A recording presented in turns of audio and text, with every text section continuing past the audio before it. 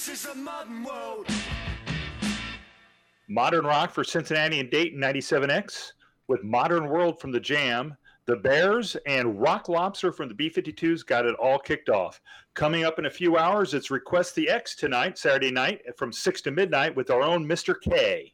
Should be a great time. Give Mr. K your request, and he'll play them for you here at 513-523-4114 or 863-5665 if you're calling from Cincinnati. Yeah. Dave. Yeah. Sorry to interrupt, but there is no You got a request? Actually, I probably could come up with one pretty quickly. Right. But no, there is no more Request the X. Yeah, 97X is no more. And we just do a podcast about the station, and you can find it on 97xbam.com. You can email us at 97xwoxy@gmail.com. But no more Request the X. But it's kind of bittersweet that you mentioned Mr. K on Request the X. Of course, Mr. K, longtime DJ at 97X, later went on to work in the Cincinnati market at WEBN and the Fox. And he did sadly pass away way too soon, also in the band Big in Iowa. I can't forget to mention that. But let's talk to a few folks about their Mr. K memories. One quick story where I ran into him one night at the balcony. Sitting there at the bar, we were chatting a little bit, and then he says, well, got to get to work. And he gets up, and he walks over to the stage and picks up a guitar and starts playing. I had no idea. So I thought that was funny. My interview with Jetson, I showed up in a seersucker suit.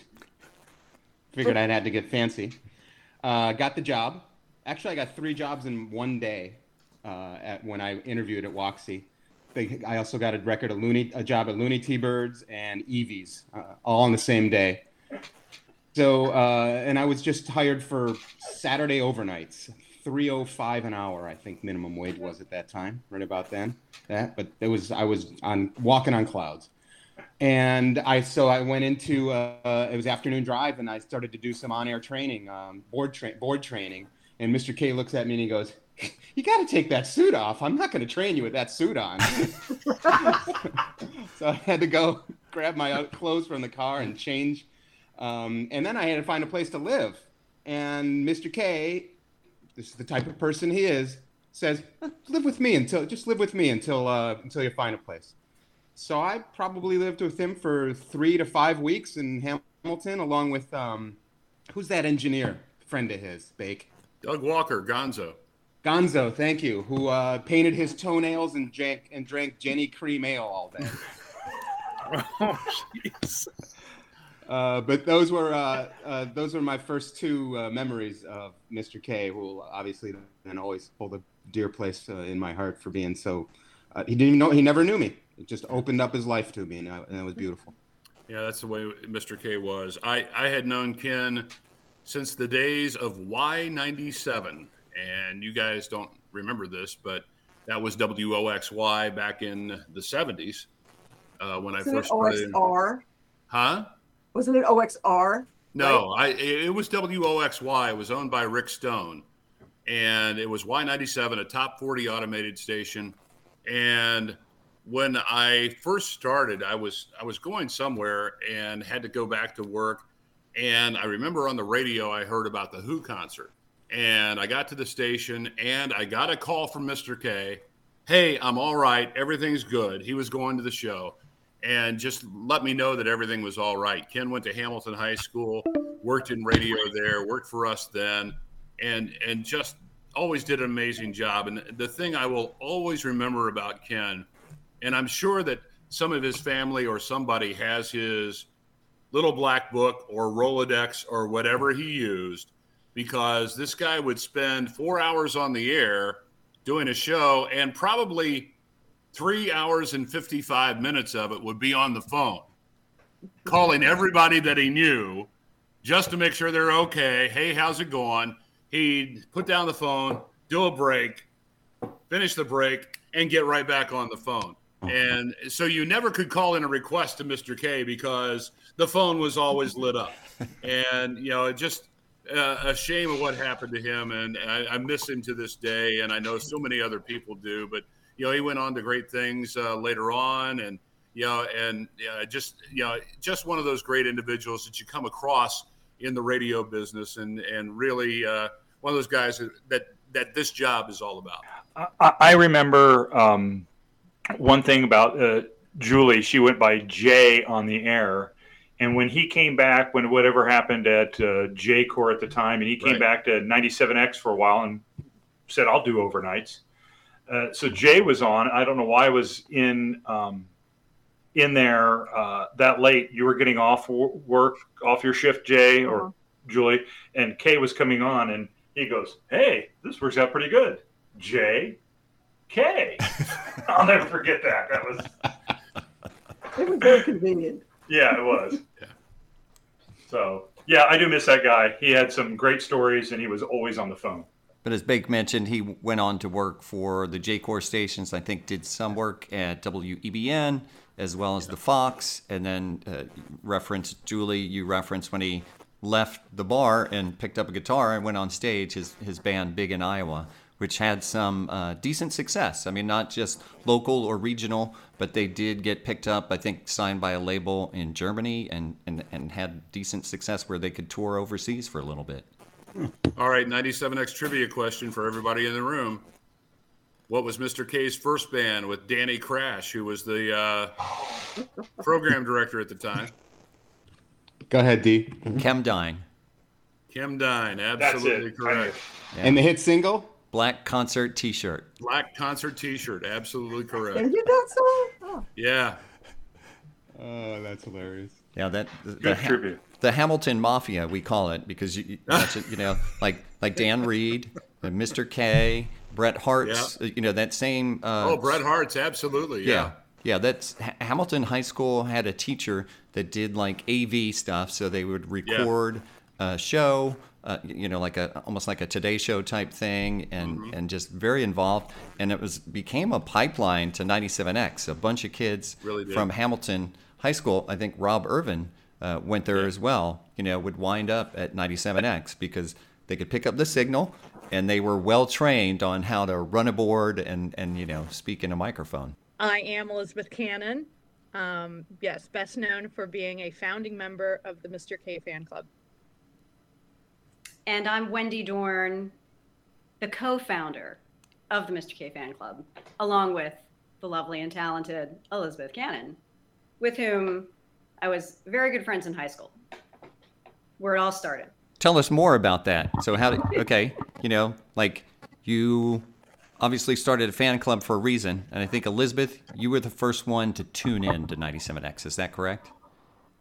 Well, now you're going way back. I can't quite remember. Wendy's memory is probably better on all things a long time ago. But, yeah, I do remember somehow getting acquainted with 97X. I really, really was into music and really liked alternative music. And so, yeah, somehow we discovered this radio station. But I don't remember who told me about it or how we found out about it. But we listened, and we used to, just love the selection of music, and just thought Mr. K was funny. And he would, we'd call in and he'd take requests and he'd play them, and he would just make a lot of, jokes. And, so we just kept calling and just thought he was really, really funny.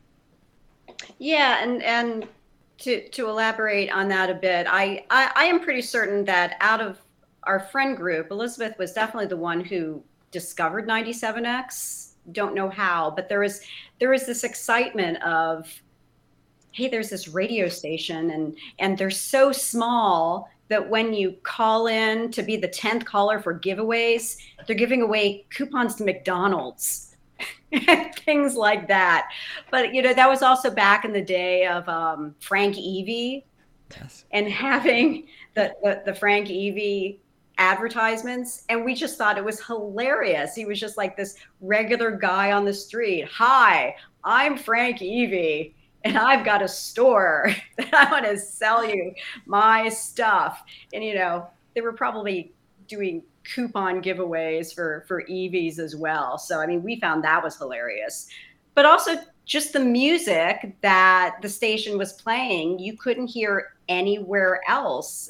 I'm sure they were the first ones to play U2 et cetera, before, you know, U2 was mega enormous. And there was all that excitement surrounding that. And Mr. K was out of all of the DJs on at the time. And, you know, I remember we were kind of cracking up about Robin Plan as well, and Planet X. And, you know, we thought she was pretty interesting. But yeah, Mr. K was the one we would call on Saturday nights, and he would just he liked talking to you and like joking around. And we just sort of made a habit of it. And, you know, being 14, 15 years old or so, and staying up to listen to like the midnight to 4 a.m. shift when everybody else in our house had gone to bed. And of course, this was before cell phones. So there was this certain amount of stealth to sneak down the hallway and call on the phone to talk to this guy on the radio, and trying to be as quiet as possible while we were cracking up at the jokes that he was making. And then we'd finish the call, and I'd go back down the hall to my bedroom, and the radio was on, and then he'd play the song we just requested 3 minutes ago. It was unbelievable. We just got such a kick out of it. Yeah. What do you think it was about Mr. K that made you guys gravitate towards him? It's more than just playing the requests. Well, he was real.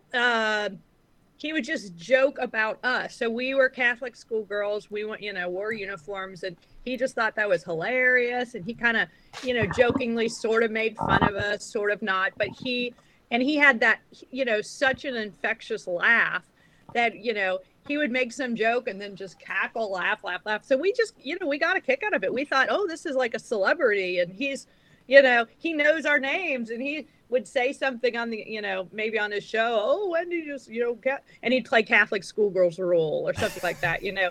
He, we just really, really thought he was very, very funny. And he was just, you know, he was just kind of like, you know, kind as well. He'd remember things about us, or I don't know, you know, ask about things. But so yeah, we really got a kick out of him.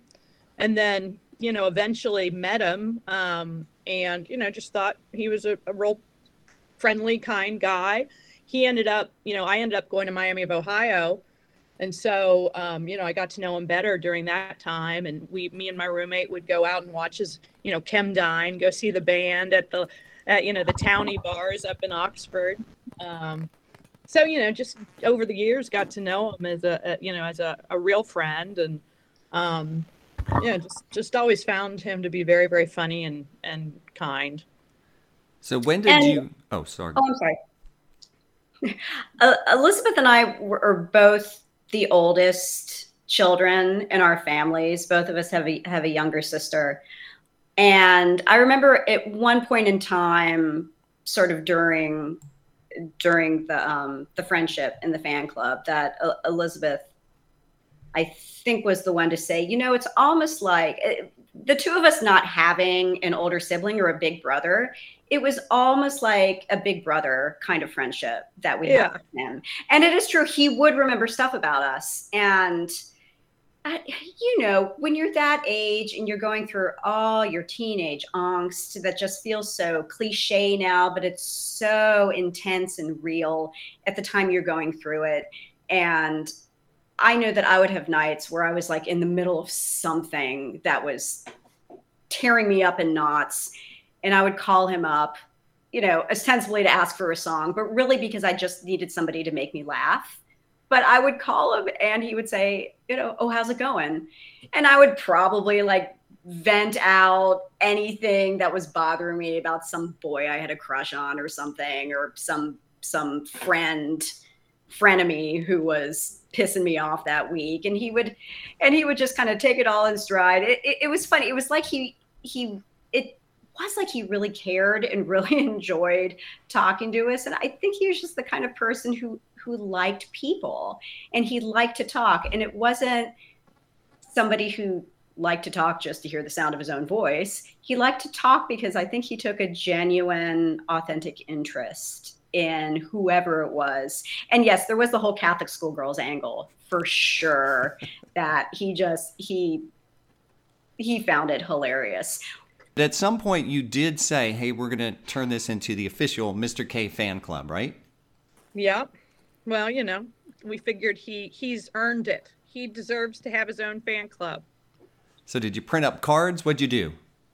I think we designed, some sort of a poster. Didn't you find something, Wendy? I don't know. I'm not for something. The big thing I've been spending all afternoon digging through all of my archives looking for. And by the way, this all gonna be backwards, but I found things like this. I have a T-shirt. Nice. I have that T-shirt. You have this T-shirt. I still have that T-shirt somewhere, but I'm finding like all the old bumper stickers and things. Wow. But the thing I was really looking for that I absolutely could not find was a copy of what we collectively as the fan club, meaning mainly me and Elizabeth, and there were like maybe a couple of other people at school who were kind of in on Kaylee Good, right? She was an honorary member. But what we decided to do for Christmas in the Christmas card that we sent to Mr. K was we composed a customized version of The Night Before Christmas. And I really, really wanted to find all of the text to this. Not that I would have read the entire thing to you. But so what happened was we called it Santa K. And it started off, 'twas the night before Christmas, and all through the house, not the creature was stirring, not even a mouse. But went on to be customized for 97X type details, such as the children were nestled all snug of their beds, while visions of Planet X danced in their heads. And so like by the time we get to the name of the reindeer, he's calling out now Dasher, now Dancer, now Jesser, now Baker. And I can't remember what they all were, but it was we found it pretty hilarious. But the thing that absolutely blew our minds was we sent it into him and we figured this, we had no aspirations of this actually going anywhere. It was just like this funny thing that we sent him, right? But they got it. And this is the time that like he was working with Matt Harris on the afternoon shift. Matt Harris got a hold of this thing and set it all with this beatbox rap in the background and turned it into the Santa K song recording that they started playing in regular rotation. We absolutely could not believe it. I guarantee I have some cassettes. I have it on a cassette somewhere. So we like taped it listening to the radio. That's funny.